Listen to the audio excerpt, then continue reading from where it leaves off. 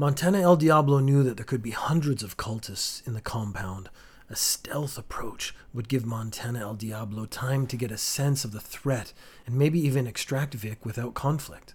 Not that Montana El Diablo was afraid of conflict.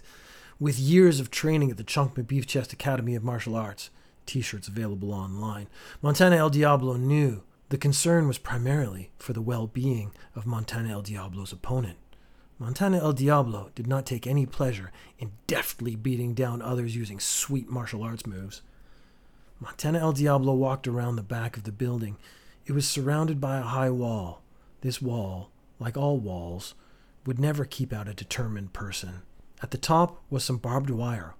Also not a problem, as Montana El Diablo applied sandpaper to all skin every night to create a thick yet supple callus. Rolling through barbed wire was the only way Montana El Diablo could get any feeling of relief from an itch. It was like nothing more than a massage. The first problem to overcome was how to scale the wall. Montana El Diablo had the finger strength to pierce directly into concrete, or Montana El Diablo could use the Olympic-level pole vaulting skills Montana El Diablo had to gracefully leap over the wall. Sure, there would be no crash mat padding on the other side, but a 15-foot fall onto Montana El Diablo's back shouldn't do anything more than knock the wind out of Montana El Diablo, and probably in a really cool way. It wouldn't just be like, it would be more like, oh, yeah.